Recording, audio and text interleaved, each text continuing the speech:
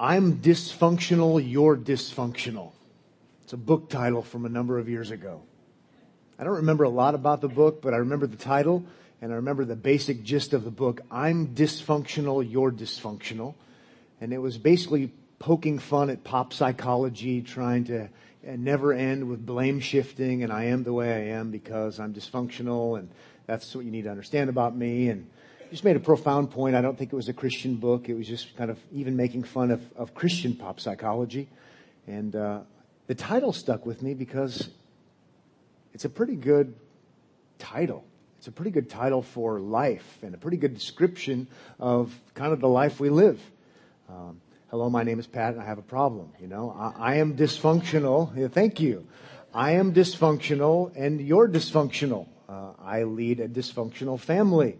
I have dysfunctional children. I have a dysfunctional wife who has a dysfunctional husband. I'm a dysfunctional pastor. And on we can go, and we kind of laugh about it. But the reality is, our world is broken. Our world is very, very broken, and there is pain, and there is suffering, and there is death, and there is confusion, and there is dysfunction all over the place.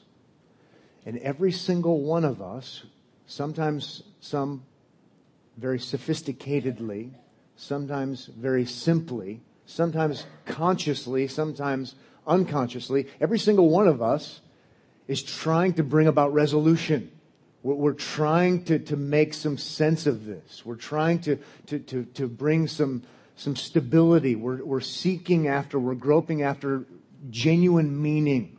Something that's going to last, something that will give us stability, something we can hang on to, some kind of identity that we can have.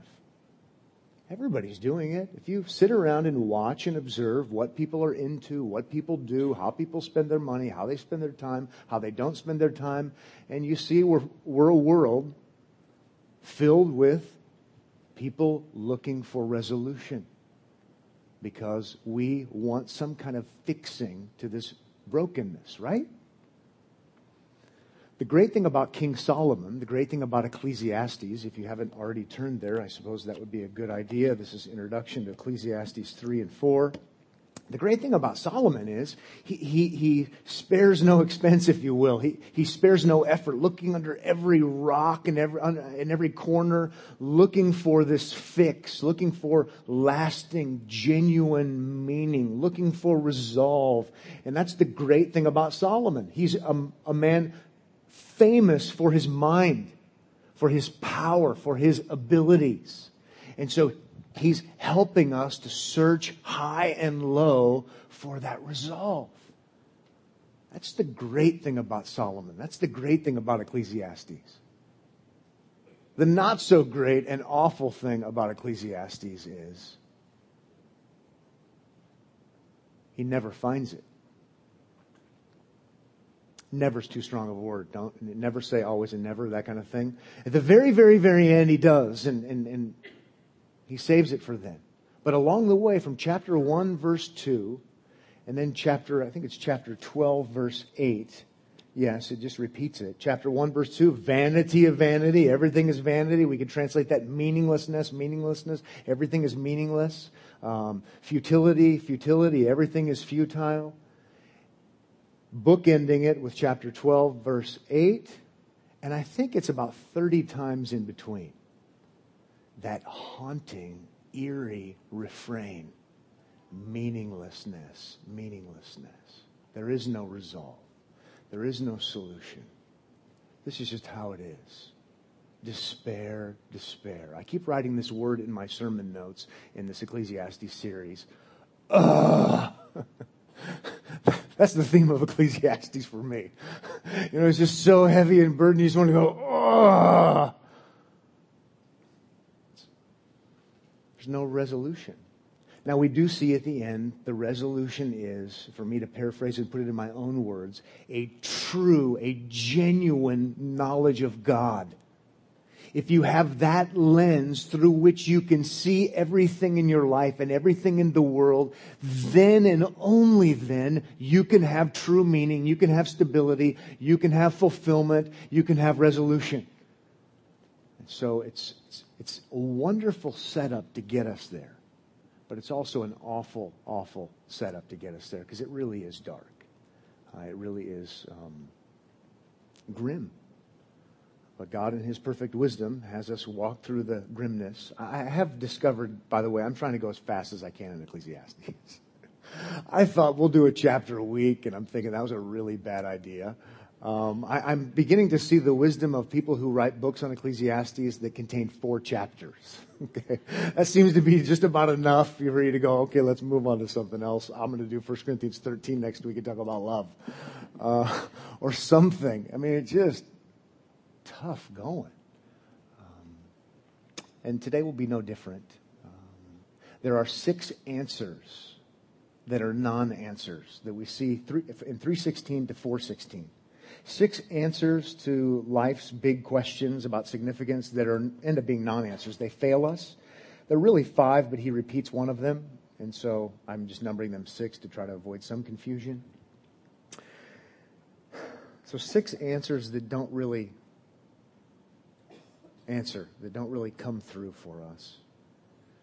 And by the way, just one other thing as we go. One thing I'm trying to do, maybe working through the whole book, although if I live long enough to ever do Ecclesiastes again, I'll do it in 4 weeks, maybe 1. But one thing I am trying to do, and I am committed to doing, is not only to preaching the message of Ecclesiastes, but to try to help along the way, if I can, to help you read Ecclesiastes maybe better. One of my goals in preaching is to have you go home and read your Bible and have it make more sense. And so to read it better. And just so you know, Ecclesiastes is hard to interpret. There's all kinds of debate. And I think most of the Bible, quite honestly, is easy to interpret. Ecclesiastes isn't. And so I just want to make sure you know that. And I'm not pretending like it's easy. In my opinion, the best angle, and I found this helpful from other writers and people who've gone before us, I think the best way to take Ecclesiastes is remember the big picture. And if you read Ecclesiastes big picture, I think it's going to make more sense. Remember the forest. Okay? Now the forest is dark. Some of the trees along the way look pretty decent. But before you know it, then the book doesn't make sense. If it's just filled with these principles and practical, good wisdom pieces for life, it doesn't really make sense, because in the end, he says, and throughout, it's all vanity. So remember the big picture is bookend, vanity of vanities. You're going to see some high points along the way, but in the end, it's dark and you need a true knowledge of God. So read bigger sections than smaller sections, and I think it'll make more sense to you. Oh, and by the way, we're going to end on a positive note today. Okay? We're going to end in John 8, and we're going to be so ready for John 8. It's going to be awesome. Okay? So we are headed there. We'll get a little glimpse of hope along the way, but we will end in John 8, and I can't wait for John 8. Okay? So hang in there. Okay? You can do the darkness before the light. Let's look at this first question that doesn't really give us an answer. The first answer that's not an answer, I should say, and that's government. That's government. Specifically talking about the law. Look at chapter 3, verse 16, where the writer says, "Moreover, I saw under the sun that in the place of justice," and let me rudely interrupt and say, as if to say, that is where we can find a transcendent truth. That's where we can find something that's above it all, because that's where they decide who's right and who's wrong. And if there's anything that's trustworthy, you can count on, you can really rely upon, it's the law. It's the governing authorities. And he says, even there was wickedness. It's meant to take us kind of off guard and kind of stagger our minds. Even there was wickedness. And in the place of righteousness, which is another way of saying justice, even there was wickedness. So he says it twice. And I'm not a Hebrew scholar. I don't play one on television. I don't pretend to be one. I think I took 2 years of Hebrew, and that's about enough to learn the alphabet, by the way. Maybe a little bit more. But Hebrew scholars do tell us that even the syntax and the way this sentence is put together is purposely bad. It's purposely choppy. It's not that Solomon doesn't have the ability to write. He has the ability to write. But this on purpose has us bothered and troubled, and this seems so wrong. You're supposed to be able to go to the court of law and have them decide things fairly. There's at least some kind of transcendent, ultimate truth reality. And he says, even there, it's no. It's no. And most of you who are in this room who are adults, we think we know this at least all too well. Think back to when you're young, though. Think back even a little bit further when you thought adults were good, and all big people were good and always had your best interest in mind, and then you grow up a little bit and you realize that's not the case. And then you grow up a little bit more and you learn the principles about how government works and how the law works, and you learn those things when you're in elementary school, young, and then you begin to become more informed. And you too understand that even in the best kind of culture and situation, it's still a broken world. We are still dysfunctional, and even the governing authorities are dysfunctional. So it's not where you go. It's government and the law is not a good ultimate where you can trust them in everything. Sometimes this becomes more pronounced when you go to another culture. Certain other cultures you go and you see this just sort of ugly in your face kind of compromise and injustice, and it makes you appreciate what you have, but you know that that's flawed too. So Solomon is saying, even there, it's not a transcendent, ultimate kind of good. Before we move on, what's cool, good word to use, what's cool to see, because we do have more information and we're not left in the dark completely, and we know more as Christians and we have that lens. We at least have the lens to see that government is actually from God, and God has given us governing authorities to function and carry out a certain purpose. We could talk about Romans 13 and see the benefits there. Even though it's broken, we can do that. So he's not. I don't think our intent is, we're not to throw authority and law under the bus. That's not the case. But it's not ultimate good. It's not ultimate dependability. The world is messed up. Let's move on now to a second answer that doesn't really deliver when it comes to something that you can really count on, and that's to make sense of the world, and that's death. Death. He's still on this justice kick, if you will, and carrying that into verse 17, he says, I said in my heart, God will judge the righteous and the wicked. And for there is a time for every matter and for every work. That right there is a good tree, okay?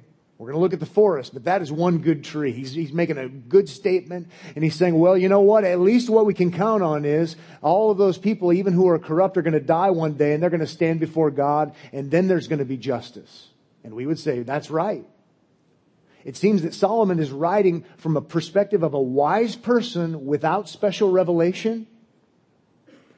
But you can still come to that kind of conclusion even without special revelation. You could say, you know what? I think this corruption that's taking place that I can even see happening in the best of places is eventually going to be solved, because one day everybody dies and is going to have to answer to God.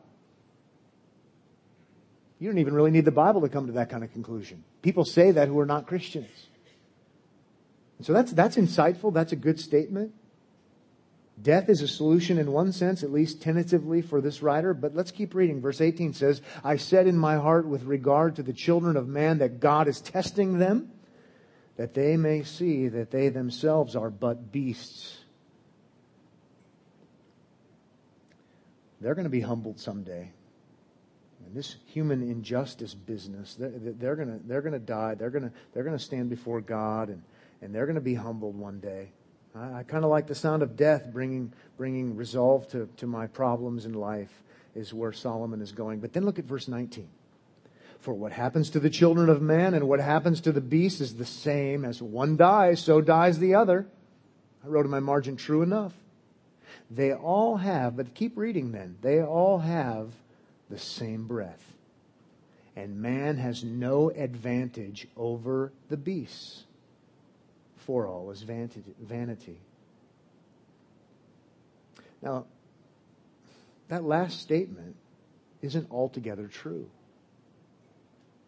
if you have a biblical worldview, which he's trying to operate without one. But you and I go, we're actually different from animals. We know that we're made in the image of God. Genesis tells us so. New Testament tells us so too.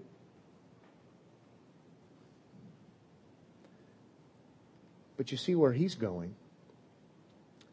He started with injustice and says, eventually God's going to take care of it because people are going to die. Just like the animals, they're going to die, and we're no different from the animals. Maybe now we're about ready to see death as maybe no real solution. Keep going. Verse 20, all go to one place. All are from the dust, and to dust all return. Who knows whether the spirit of man goes upward and the spirit of the beast goes down into the earth? Who knows? That's why he just said in verse 19, all is vanity. Where he was hopeful for a while that, God is going to bring about ultimate justice. Now because people are, going to stand before God. Now he seems to be shifting and saying, I don't even know if that's true. I don't even know if I can count on that, because it seems to me that people are the same as animals. And how would we know otherwise? Because in verse 20, he does, in fact, ask that rhetorical question.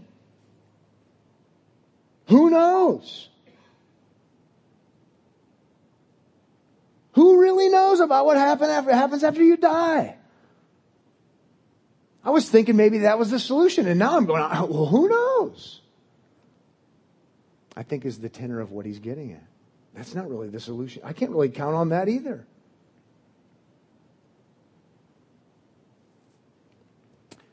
Solomon is going to be the rude guy who, when he hears someone say, well, at least they're in a better place, who's going to say, well, how do you know that? Where did you hear that? Well, at least we know they're not suffering anymore. How do you know that? Who knows what happens when you die? Well, justice will one day come. How do you know that? Futility of futilities. Ugh. From the naked eye's perspective, when my loved one dies, it looks like the same thing that happens when my pet dies. See, there's no Christian worldview. There's no special revelation. He's saying if you want to try to find meaning in death and then comes judgment, how do you come to that conclusion?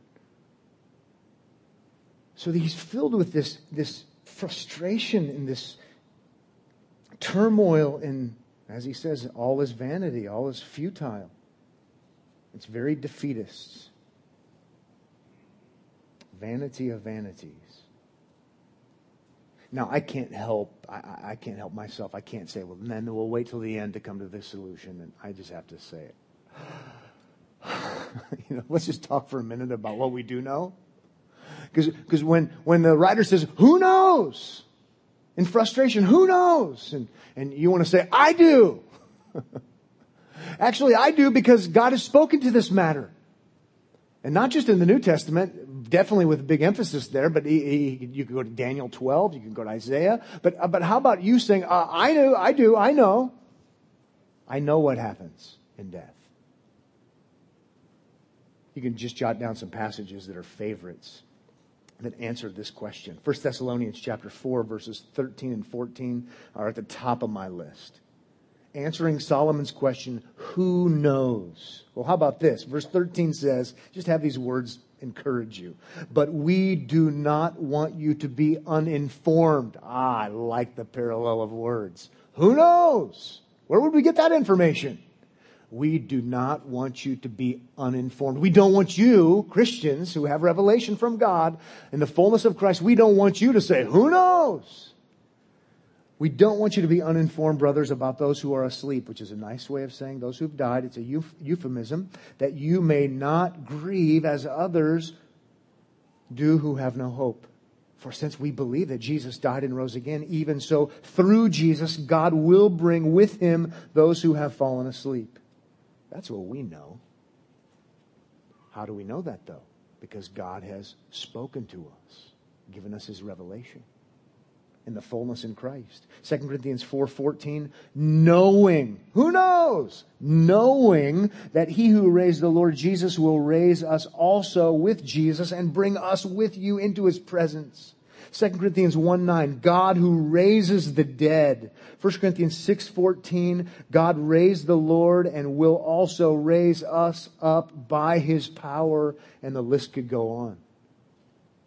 So in that sense, if you have revelation and the right lens through which you can see things in this broken, dysfunctional world, in that sense you can say death is the solution. But only take it in a certain sense.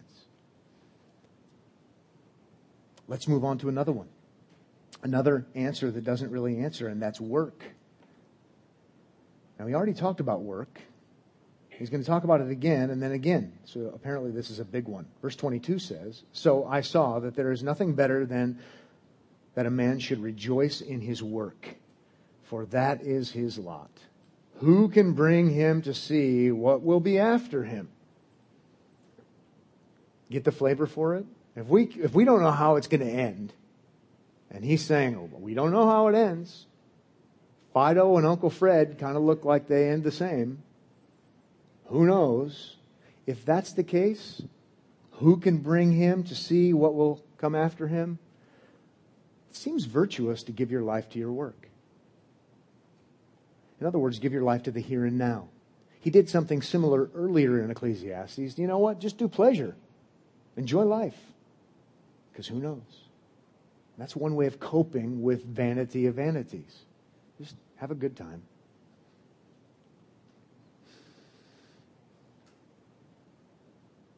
We'll return to work because he covers it again. But for now, we'll move past it and make the simple observation, whereas he's making the point that he's just bringing up work now.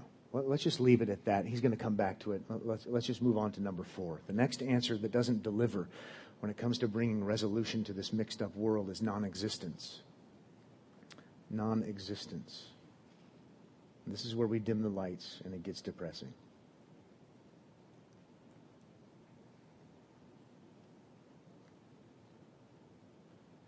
By the way, I've never been so depressed, I think, in my whole life as when I've been studying Ecclesiastes. I am so ready to be done with Ecclesiastes. It's about up to here.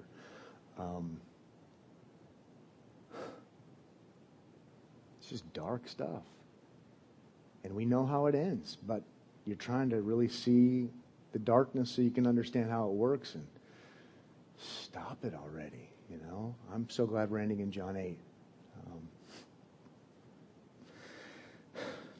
Let's go chapter 4, verse 1 and following. Again, I saw all the oppressions, all the mistreatments that are done under the sun. And behold, the tears of the oppressed, the tears of the mistreated. And they had no one to comfort them. On the side of their oppressors, there was power, and there was no one to comfort them. It's repulsive, it's grotesque, and you see it, and I see it, and he saw lots of it, and you see people repressed, people mistreated, they're mistreated by powerful people, and so many times it seems like no one is doing anything about it. What kind of crazy, mixed up, jacked up world is this? And then you die. And there might not even be any justice, is where he's coming from. This is awful. And Solomon's solution is what's so dark to me, is in verse 2. And I thought the dead who were already dead more fortunate than the living who are still alive. Man.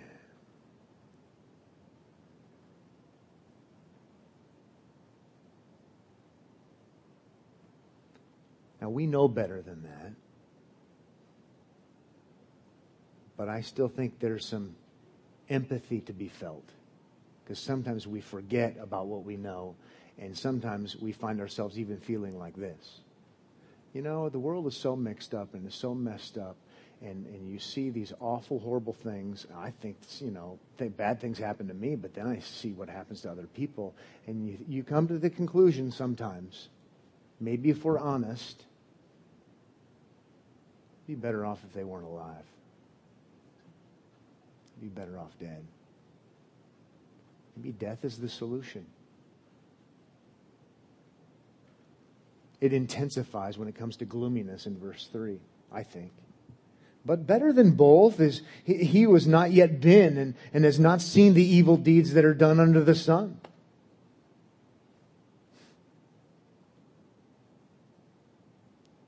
And the world is such a cruel place, it'd be better if you'd never been born.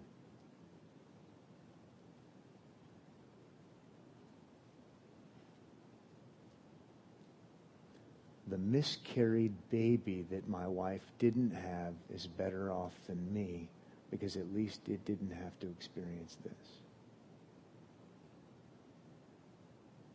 You go, man, it's really dark.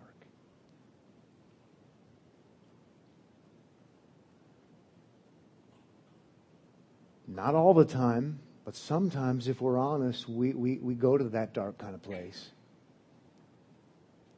Even if we know better. By the way, that's one of the reasons why Ecclesiastes is a dark of a book as it is. It does end up resonating with people who want some honesty and not just everything in a nice dress.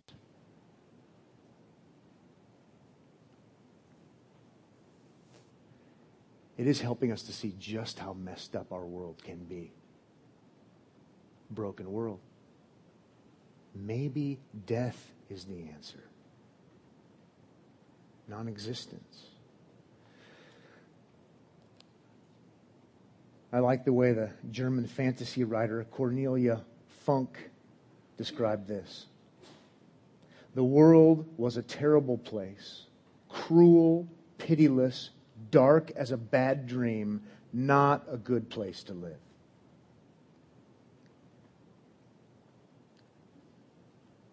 You see why she might be drawn to write fantasy.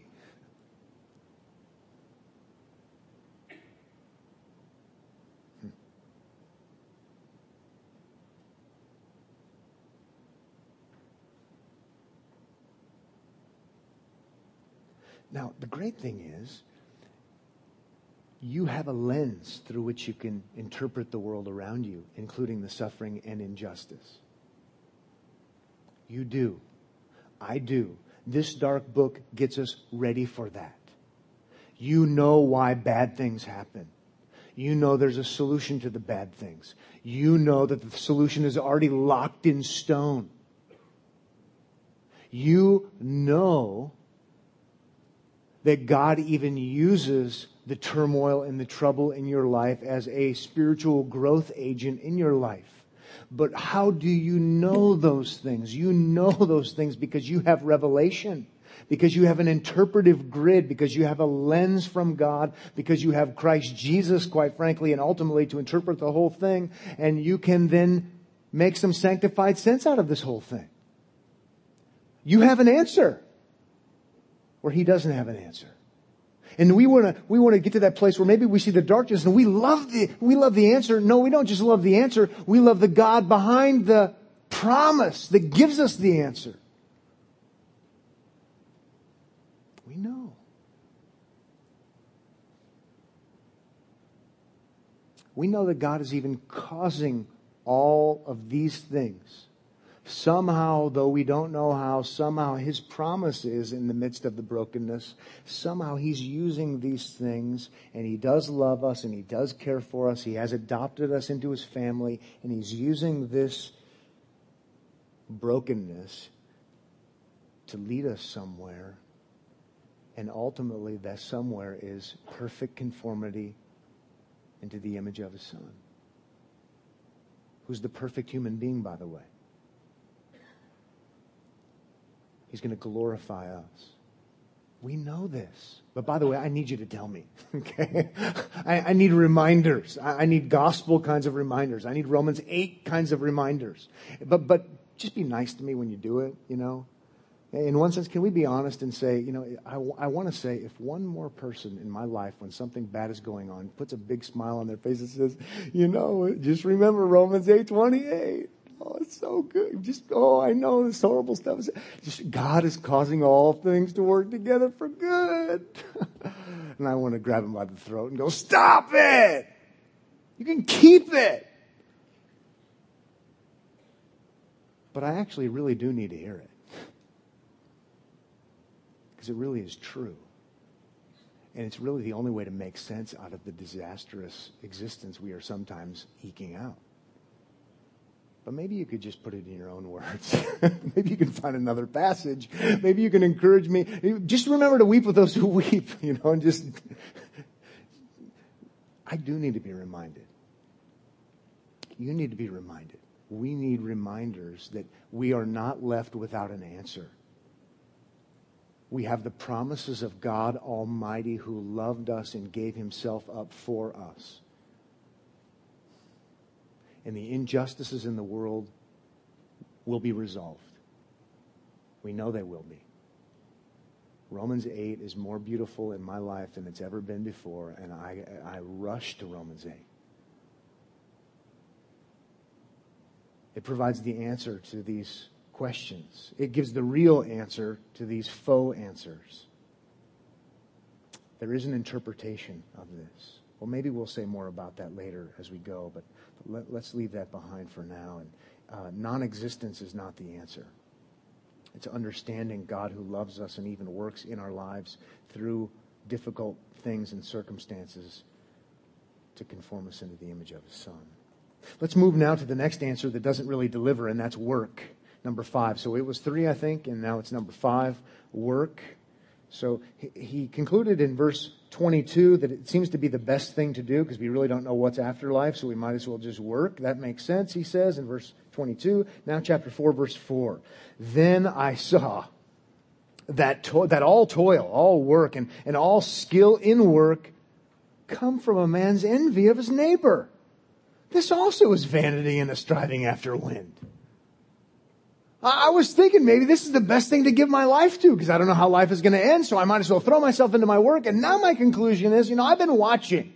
I'm an observer. I'm the wisest man in the land. Royalty comes to talk to me from other continents. And my wise evaluation, as Solomon is, you know why people work so hard?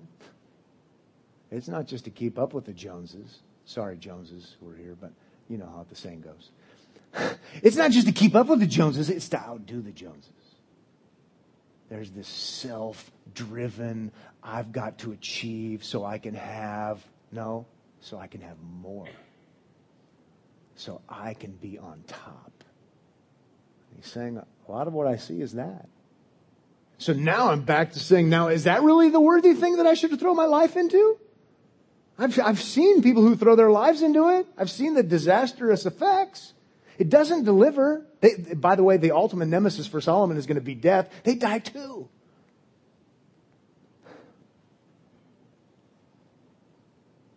And he says the answer is no because he says it's vanity. It's striving after wind. That's a waste.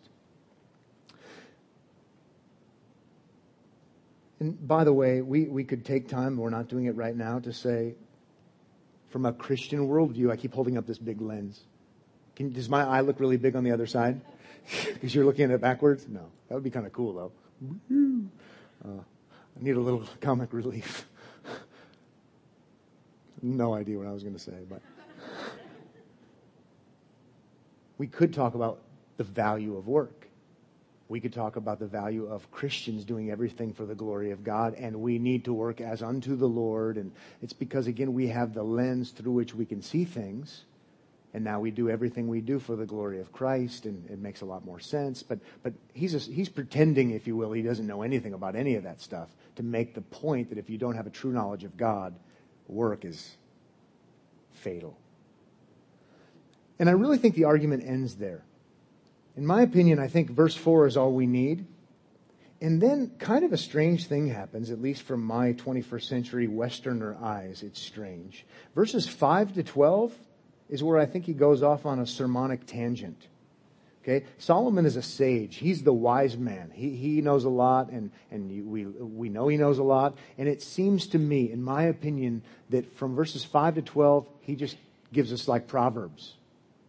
He gives us truisms about work and relationships. And that's why I think if you remember the forest, the overall bent of Ecclesiastes is negative. But you've got these positive teaching times Maybe he's doing it for credibility to say, I know a thing or two about work and I'm very wise when it comes to work. I'm still going to throw the whole thing under the bus when it comes to ultimate significance. But nevertheless, what happens in these next verses are like proverbs. They're like true statements that even an unbeliever could come up with through observation. Verse 5 says, the fool folds his hands and eats his own flesh. You go, ugh. Grotesque image. Pretty straightforward, though, when you stop and think about it. The fool, when it comes to, like in Proverbs, the fool is lazy. The fool folds his hands to go to sleep, like Proverbs chapter 6, verses 10 and 11. And then they have nothing. Any stores that they have are gone. They eat their own flesh. They destroy themselves. Laziness. Fools are lazy. Lazy people are fools. That seems to be the point of verse 5. That's just a truism. Verse 6, conversely, better is a handful of quietness or rest than 2 hands full of toil and striving after wind. So you go the opposite direction. You're not lazy. You work all the time and you really go after it with both hands. And he goes, that's not very smart either. You know what's better? Is some rest and some work. That's better. Handful of quietness. Verse 7, again, I saw vanity under the sun. One person who has no other. In the context of work, it seems to be now, we've got this man or this woman who has no other. They have no other relationships because they're so into work. Either son or brother, yet there is no end to all his toil. And his eyes are never satisfied with riches, so that he never asks. He just keeps going after more and more and more, so he never asks, for whom am I toiling and depriving myself of pleasure? This also is vanity and an unhappy business. That worker person that's so consumed with their work that they lost any relationships that they have. They really have no time for anyone else. This is who they are. This is their identity. This is where they find meaning. Work is not the answer. He says that's vanity. It's futility. You're so foolish and caught up in this, you don't even stop to ask yourself the question, who am I doing this for? He's a wise guy, a wise man. It's an unhappy business. Now that was one tangent, and I think one tangent begets another tangent. This guy's deaf, and there's a reason why they call him the preacher. Work is not where it's at, which leads us to talk about relationships in work. And now he's going to talk about relationships in general and the benefits of relationships. And so he does that in verses 9 to 12. 2 are better than 1. So while we're on the topic, let me talk to you about relationships. 2 are better than 1 because they have a good reward for their toil. For if they fall, one will lift up his fellow. But woe to him who is alone when he falls and has not another to lift him up. Again, if 2 lie together, they keep warm. But how can one keep warm alone? Think again, Middle East, ancient culture, nighttime. Verse 12, and though a man might prevail against one who is alone, who will withstand him? A threefold cord is not quickly broken. These are just truisms, maxims, things we could say, that's true. Strength in numbers, don't go alone, go in a group. I mean, these are just wise things to say.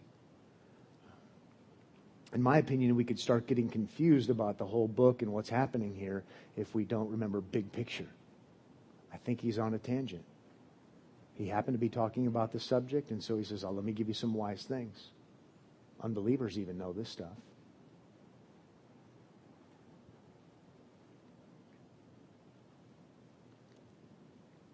And then lastly, it's not work. Work isn't the answer. Are we on number 6? Did I skip one?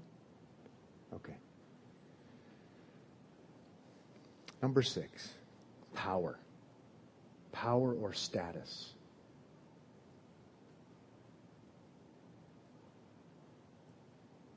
Verse 13 says, better was a poor and wise youth than an old and foolish king who no longer knew how to take advice. That sounds just like it just came from Proverbs. It's a truism. What a insightful statement he makes there. But that's not his end game. Keep reading. He wants to take us somewhere. So wisdom is not where it's at. In fact, he teaches in Ecclesiastes, wisdom is ultimately not the answer. Verse 14 says, for he went from prison to the throne, though in his own kingdom he had been born poor. So this guy was a down and outer, and he really became someone, and in the context it seems because he was wise. Wisdom got him somewhere. Verse 15, I saw all the living who move about under the sun along with that youth who was to stand in the king's place. Wow! He came up from nowhere. He was a nothing. He became something to the point where masses of people are following him. He has power. He has clout. He has status. Wisdom got him there. Then it says in verse 16, there was no end of all the people, all of whom he led. Wow. He's so wise. He got all this power. And now all of a sudden you might be tempted to conclude, therefore the moral of the story is wisdom is where it's at. Because it'll lead to power, and that's significant. And this guy obviously is the significant guy in the story, not the king who wouldn't learn anything anymore. Boys and girls, moral of the story is be wise. But then there's that word, yet. Verse 16 says, yet those who come later will not rejoice in him. Surely this also is vanity and a striving after wind. He too will be forgotten. He too dies. Ultimate nemesis. That was almost tricky what he did there. It's as if he got us all set up and then took the rug and went. Because we have such an attraction for wisdom and power and status. And he goes, I don't think so. Whoop. Donk. Vanity. A vanity of vanities. Meaninglessness of meaninglessness. I gave you answers, and they're not really answers. Now let's go to John chapter 8. I love John 8. I love it that we're going to John 8. I love it that we're leaving Ecclesiastes. Now the answer in Ecclesiastes is a true knowledge of God. What sets you free and what helps you to make sense of the world in which you live is a true knowledge of God. And we're going to get there in chapter 12. But for now, let's see true knowledge of God fleshed out in the ultimate true knowledge of God in Jesus.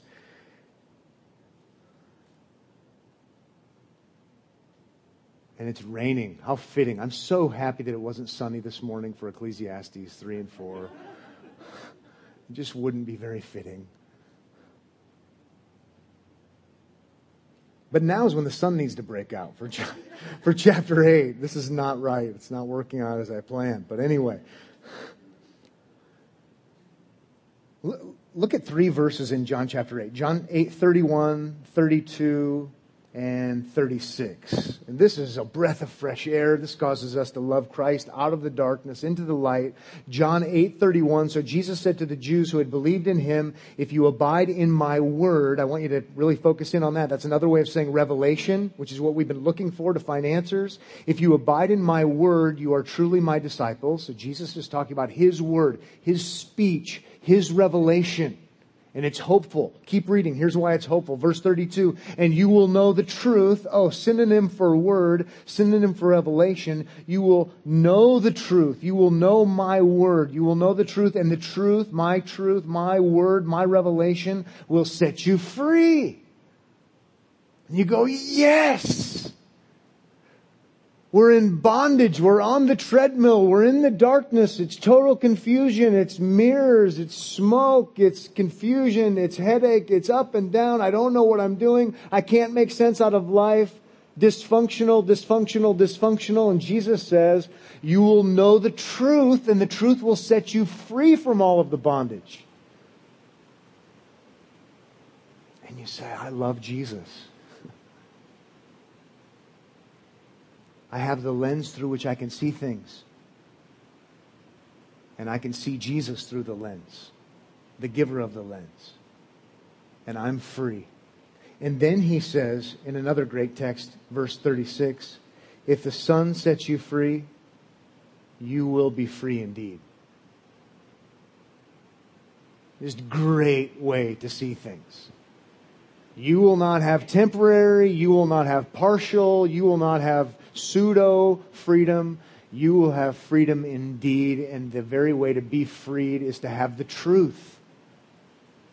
I want to say to you, if you want to be freed from the muck and the mire, vanity of vanities, and it's the haunting refrain in your life, you've got to have freedom. And the only freedom you're going to have is not in your work and not in non-existence and not in death and not in any of these things. The only freedom you're really going to have, that is freedom indeed, is freedom in Christ. And then everything makes sense. It doesn't take the pain away in the here and now, but you understand the pain in the here and now with a view toward the future. Right?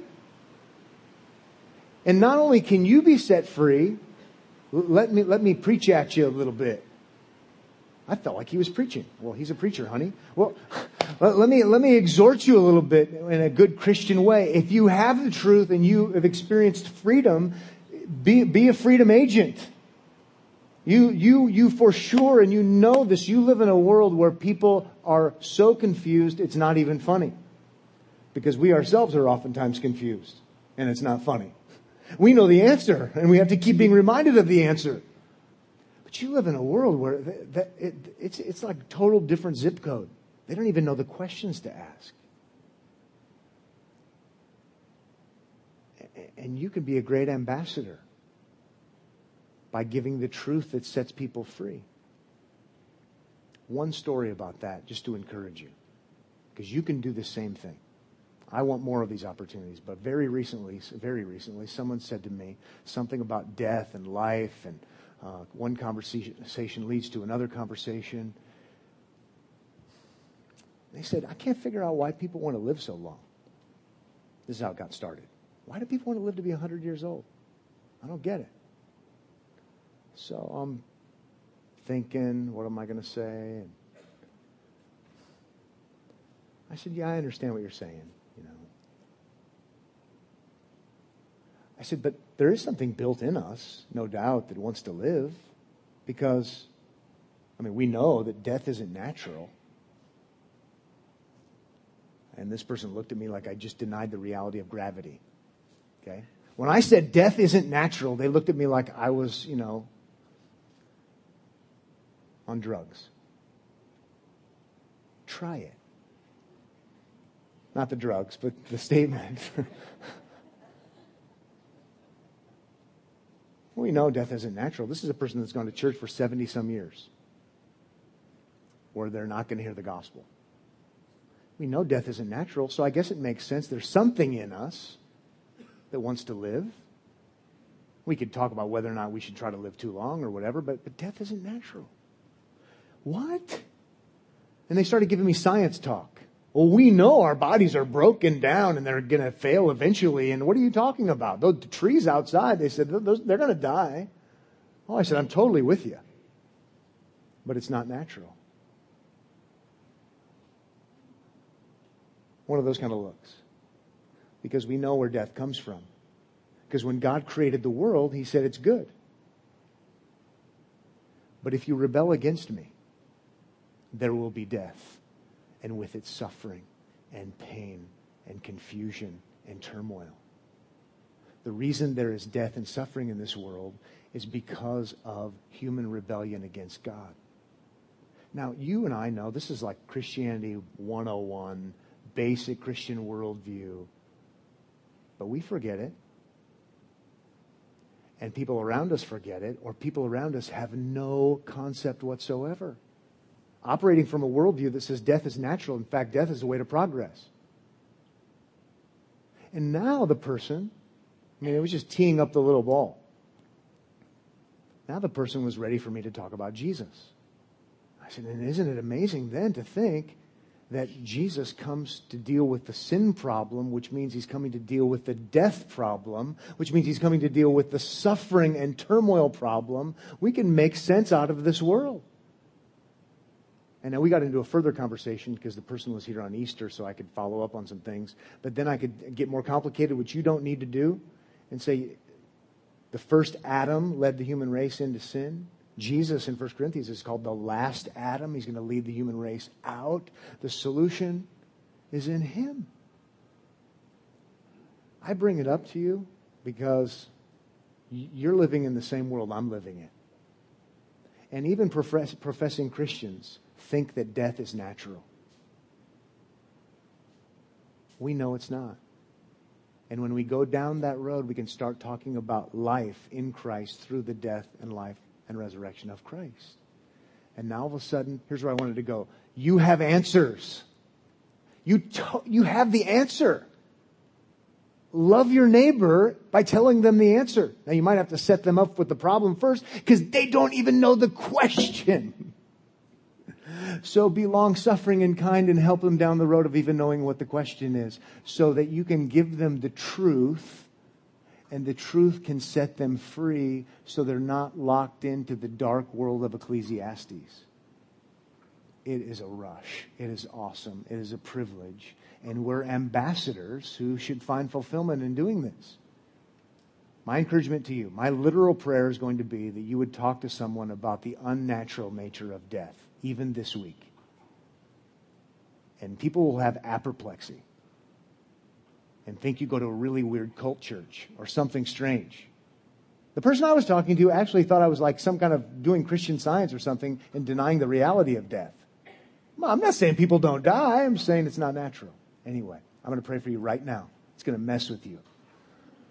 Father, thank you for our time in Ecclesiastes. Thank you for the Lord Jesus Christ who sets us free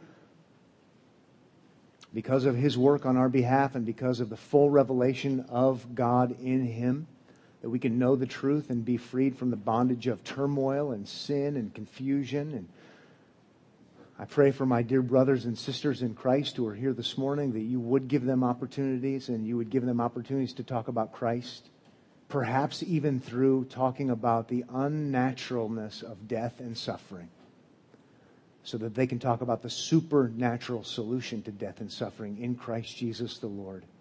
And that you would give us these kinds of natural opportunities where we can open our mouths and speak, and that we would know that we've been set free by the truth, and so we can speak the truth to others lovingly and compassionately, so that perhaps by your grace, you, this loving God, will set others free as well. In Jesus' name, amen.